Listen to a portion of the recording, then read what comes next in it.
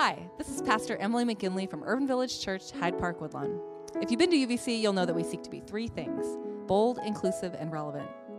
We know that there are countless folks across the country and out there in podcast land like yourself, seeking a message that will bring insight, hope, encouragement, and joy as we do this thing called faith. Please consider making a financial gift to help us with this work of inspiring, equipping, and sending out agents of gospel life and inclusive love.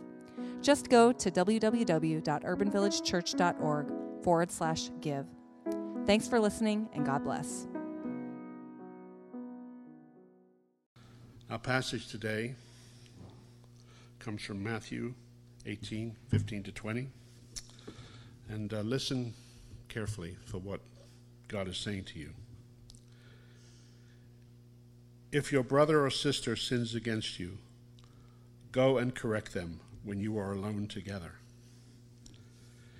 If they listen to you, then you've won over your brother or sister. But if they won't listen, take with you one or two others, so that every word may be established by the mouth of 2 or 3 witnesses. But if they still won't pay attention, report it to the church. If they won't pay attention even to the church, treat them as you would a Gentile and tax collector.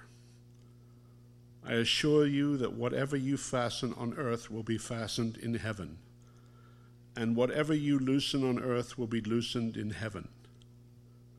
Again, I assure you that if 2 of you agree on earth about anything you ask, then my Father who is in heaven will do it for you. For where 2 or 3 are gathered in my name, I am there with them. May God add a blessing to the hearing and understanding of the Scripture.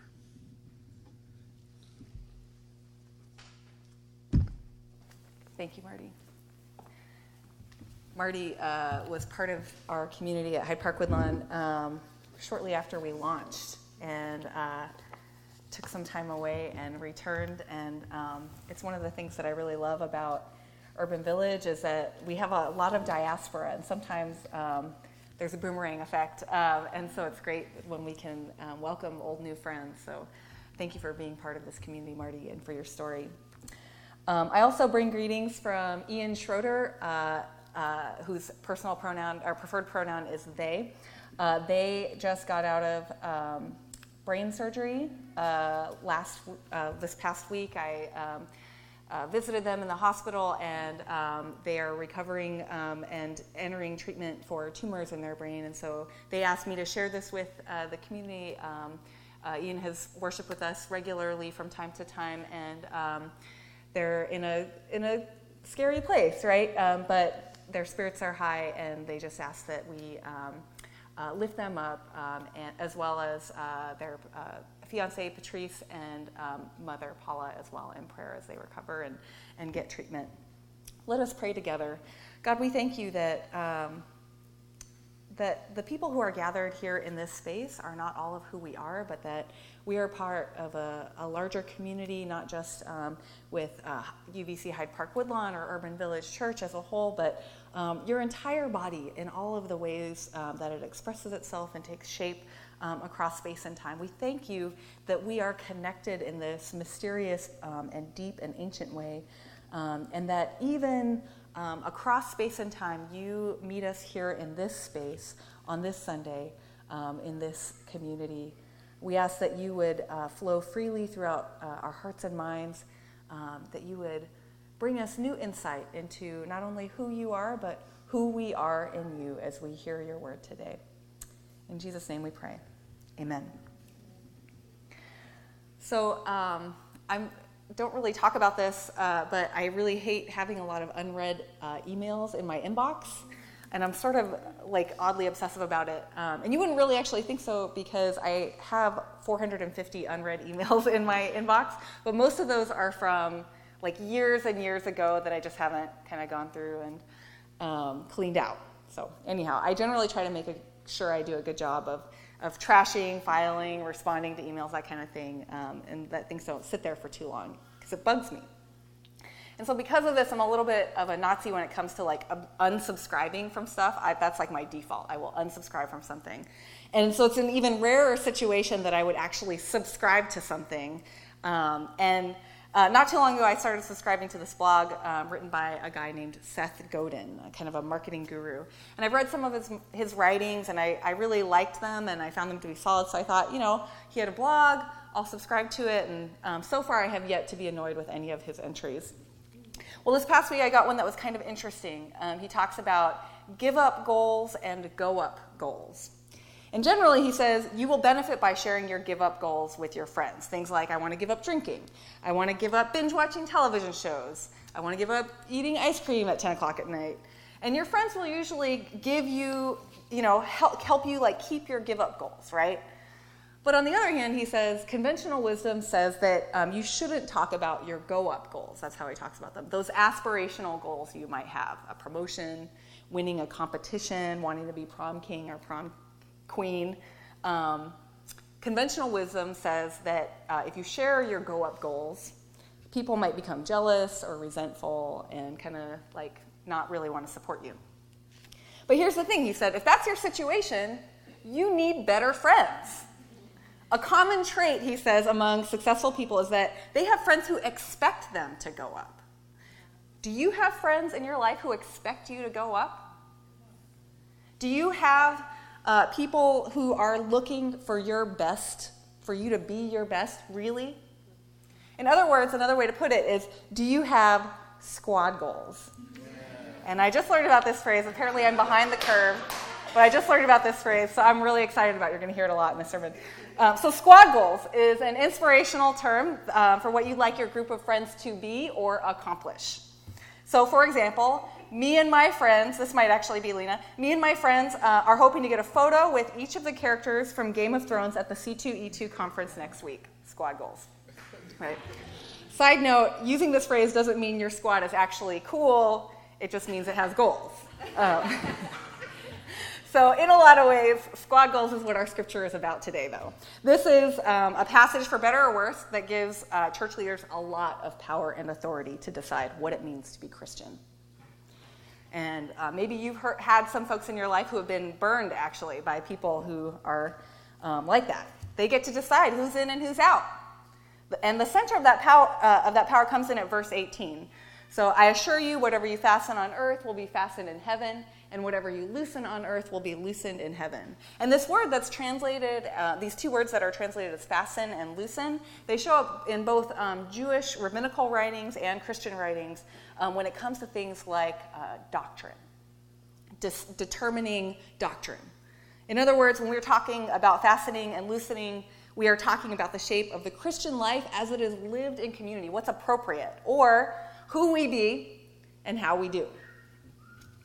So who are we? Who be we, right? I've recently had a couple of conversations with folks about baptism. And I love having these conversations because they're an opportunity for me to be reminded of who be we, right? Of our core commitments that bind us together as Christians. So when someone is baptized, they're asked 3 questions. You might have heard this. The first one is, do you renounce the spiritual forces of wickedness, reject the evil powers of this world, and repent of your sin? The second one is, do you accept the freedom and power God gives you to resist evil, injustice, and oppression in whatever forms they may present themselves? And then finally, do you confess Jesus as your Savior, put your whole trust in his grace, and promise to seek and serve him in each and every human being in union with the church, which Christ has opened up to all people of all nations and races? So we ask these 3 questions when we baptize people, and then I baptize them. But that's not the end of it, right? Because baptism isn't just about one person accepting God's invitation of love. It's also about one person joining a community of other people who have accepted God's invitation and love. And they're also trying to figure out what that means, what that looks like in their lives. And so after these questions, the 3 questions, I turn to the community, and then I ask the community some questions. The first one is, do you, as Christ's body, the church, reaffirm both your rejection of sin and your commitment to Christ? And then the second one is, will you partner with and nurture this person who's just been baptized in the Christian faith and life, being a sister or brother in faith? Will you be the church for this person? Help them figure out what this thing is about, right? Together. And we ask these questions because Christians don't do faith alone. Marty kind of talked about this in his his testimony. We do faith together. We can't do this alone. We commit to one another, and we share Christ's love with each other, and then we challenge each other to grow into our fullest selves. In other words, squad goals. This is where part 2 comes in, how we do. Every Sunday morning, you heard Aaron say this, we say something like, here at Urban Village, we seek to be bold, inclusive, and relevant. And then we try to unpack that a little bit more. We're a community boldly rooted in the gospel of Jesus Christ, which tears down walls and builds up life. A gospel that calls us to be people we couldn't imagine ourselves being. Working toward inclusion, engaging in real, authentic relationships with people we never thought we could or would be in relationship. And these ways of being are not exclusive to Sunday morning or even just to other Christians, but for every day of the week, every aspect of our lives, which means our faith has to be relevant to the world that we live in. So at Urban Village, this is what our take on what a baptized community looks like. That's our understanding of those 3, how we live out those 3 questions. And it sounds great, right? Everyone loves this idea. Bold, inclusive, relevant. Yeah, that's the kind of church that I want to be a part of. But here's the thing. Being bold, inclusive, and relevant, taking that seriously and really trying to live that out, we're going, a few layers further down, trying to live that out as a community, it's not always easy. It requires commitment. It requires courage. It requires Christ-centeredness, because we all enjoy alliteration. So 3 C's. So earlier this week, I met with the Urban Village Hyde Park Woodlawn Vision team. And this team comes from a cross-section of this community, kind of tried to pick lots of different people who came from different spaces. And they're folks, but all of them share this same trait. They're folks who have shown commitment to shaping and enhancing what God is doing here. And a major task of this team is to take our all UVC ministry map, which we talked about last May. I'm sure you all remember exactly all of the sermons that came from that sermon series. Our ministry map, which is our roadmap of how we want to create Jesus-loving, inclusive communities that ignite the city, and think about how we might authentically embody that here at Hyde Park Woodlawn. In other words, these are people who want to help us reach our UVC squad goals in an HP Dub kind of way. At this meeting, folks were sharing some of their findings on how we were doing around things like deepening community and being an inclusive church. And there were some really good ideas that people shared. Things like, since folks from a variety of church backgrounds, we should be more intentional about explaining why we do some of the things that we do in worship. We do that in some ways, and we don't do it in other ways. So that was really helpful. But there were also some really hard realities that we had to discuss, right? Things like how more folks need to step up and help shoulder the load of creating this community, whether it's food, hospitality, or greeting, or outreach, or children's ministry. And if you're not involved in helping us be who we are in any of these ways or other ways, come talk to me. Let's discuss how you might be more deeply committed. So we'll plug there. So it was a late meeting. And it was at the end of a long day for many people on the team. It started at 8, including me. But for all of the tiredness, folks came and they brought their bodies and their thoughts and ideas. And I have to say that I was grateful. Not just because I had a team of amazing people to call partners, but because as I looked around the table, each face, I could think of at least one story of how their time at UVC has brought them life. I was grateful for them and to God for their commitment to helping multiply those experiences for other people in this community as well, to help us be the best of who we could be. But Christian community doesn't only take commitment, it also takes courage. So our passage today talks about a small group of people, squad goals people, who are gathered to do the work of discernment in particular. People like our vision team, like you and me, anyone else who has made baptismal vows, right? And so in this morning's passage, a small handful of these people are gathered to do something that most people actually don't like doing. They're gathered to discern and confront someone who is actively harming the community. And so let's say this community is like UVC. Hey man, we're inclusive, come hang out with us, right? So then at what point does, say, inclusivity become harmful to the community, right? This is a question that some people ask me here. At what point do you call someone out and say, we have to draw the line here. We do not tolerate this kind of behavior. Well, one of my go-to passages around this comes from 1 Corinthians 10. I always go back to this one. Everything is permitted, but everything is not beneficial. Everything is permitted, but everything doesn't build others up. No one should look out for their own advantage, but they should look out for each other. To me, this is the line. Is it beneficial for the community? Is it helping out someone else besides me? This is a good rule of thumb when it comes to community building discernment. And when you discern, this is not working, it is not beneficial, and it is not helping people out, this is where courage comes in, right? Most people don't want to confront someone and tell them that they are out of line. In fact, most people would rather stop coming to church than call someone out for their harmful behavior. Has anyone seen this happen? It happens all the time. But guess what? Being a Christian means doing the committed and courageous work of holding people accountable to their baptismal promises. So if you walk away without saying anything, you're just as wrong as the person who you're choosing not to confront. Think about that. It doesn't mean picking a fight, right? But it does mean saying, hey, I stand for something. We stand for something in this community. So a few months ago, I actually had to have a conversation like this with someone who was really involved with Urban Village. This person had contributed to UVC in some key ways. They were a little rough around the edges, but they were as welcome as anyone else in the community. But at one point, though, they interacted with someone in such a way that their words were not only harmful, but they actually made someone feel humiliated. And they experienced the words as an experience of racism. And so I had a conversation with this person. Even though they didn't think they were being racist, I was trying to explain it was harmful to the witness of our community. And as I talked with this person, I made it very clear that we wanted them to be part of the community, but they had to, even though they didn't think they were in the wrong, they still had harmed the other person. And so they needed to apologize. They needed to encounter that person with humility and with love. And I'm sorry to say that this person has not returned to Urban Village. I really hope that one day this person will come back. And if they do, they'll still need to apologize. Not because I need it. The apology isn't for me, right? But because of our squad goals. We do not tolerate actively harmful behavior with one another. Because if we did, we see this play out in big church systems, right? Sexual abuse, other kinds of manipulation, emotional abuse, right? If we didn't call that kind of behavior out, what kind of Christian community are we?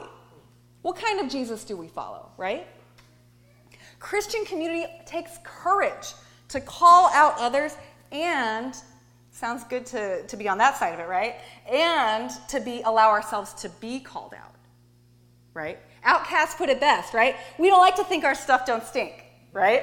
But, being a Christian means having the courage to lean in a little and see what those roses really smell like, if you know what I mean. The courage to call out and be called out. So finally, being a committed, courageous community also means being Christ-centered, right? This isn't about you, or it's not about me. It's about this bigger thing, right? It's about Jesus. It's about God's work through us and in us. It's about how are we reflecting the core values of the gospel. And this is where prayer comes in. So some of you may have noticed and been frustrated by the fact that the Bible doesn't break down every little thing in our lives and tell us exactly what to do. It doesn't talk about texting while driving, and it doesn't talk about whether or not it's okay to be on Tinder or Grindr or Scruff, which I just recently learned about, or whatever other kind of get-together app there is, right? The gospel isn't about micromanagement. It's about how do we seek fullness and wholeness of life for all. How do we, the community of Christ, live that out? And, we don't have a list of do's and don'ts, but we do have a story that continually paints a picture of reconciliation and restoration. And so we come together in prayer and discernment, seeking with our guide, right, being reconciliation and restoration, all within this framework of our baptismal squad goals. So when the author of Matthew talks about this situation that's happening in the church, if the person doesn't get it or refuses to change, treat them as you would a Gentile and tax collector. And, like at first glance you might not catch it, but this is actually kind of a low-key twist that Matthew is doing. Because if you're familiar with Jesus, you'll know that he actually hung out with a lot of tax collectors and even some Gentiles, right? So it's sort of like, wait, what do you mean by that? Well, Matthew isn't saying that you should just completely drop someone who isn't getting information, right? But he is saying that this person just doesn't get it, right? They don't get it. They don't embrace the values of our community. So here's what you do. You treat them like a tax collector or a Gentile. You keep reaching out, offering love and grace, trying to be in community with that person, but recognizing that they are actually not part of the community yet, okay? So when we come together in prayer like this, right, not only do we gain greater clarity, but we actually, in that process of discernment, of coming together, we're changed. We grow in our commitment. We grow in our courage. We grow in our Christ-centeredness, especially in circumstances that are difficult or confusing or even scary. When we pray together, we are changed. And in that kind of weird, strange, amazing, mysterious God math, not only are we changed, right? Not only are we made whole, but the world around us gets a little closer to whole as well. As we live into our squad goals, demanding more and more from one another, more commitment, more courage, more Christ-centeredness, we begin to impact the world around us. It affects the world around us. And the realities even beyond us, the realms beyond us, right? The scripture talks about whatever is loosened or fastened on earth is loosened or fastened in heaven. There is something that is happening, not just here, but in those spaces that are not concrete, right? In the spiritual world, whatever that looks like. We bear witness to a gospel that demands wholeness of life for all and will not accept anything less than that. We have standards. We have squad goals that we are living up to. Why? Because this is who we are, and this is how we do. Let us pray. God, we thank you that you demand something from us, that you expect something from us, that you actually see that there is something greater than what we are right now that we can live up to, live into, and that you hold us accountable to that you created this community to hold each other accountable in love, in hope, in vision, because we have these go-up goals and that we are engaging in them together. We thank you for this squad and for our goals and for this life together as we try to figure out how to live into those squad goals as well. We pray this with gratitude, with hope, with trust in the name of Jesus Christ. Amen.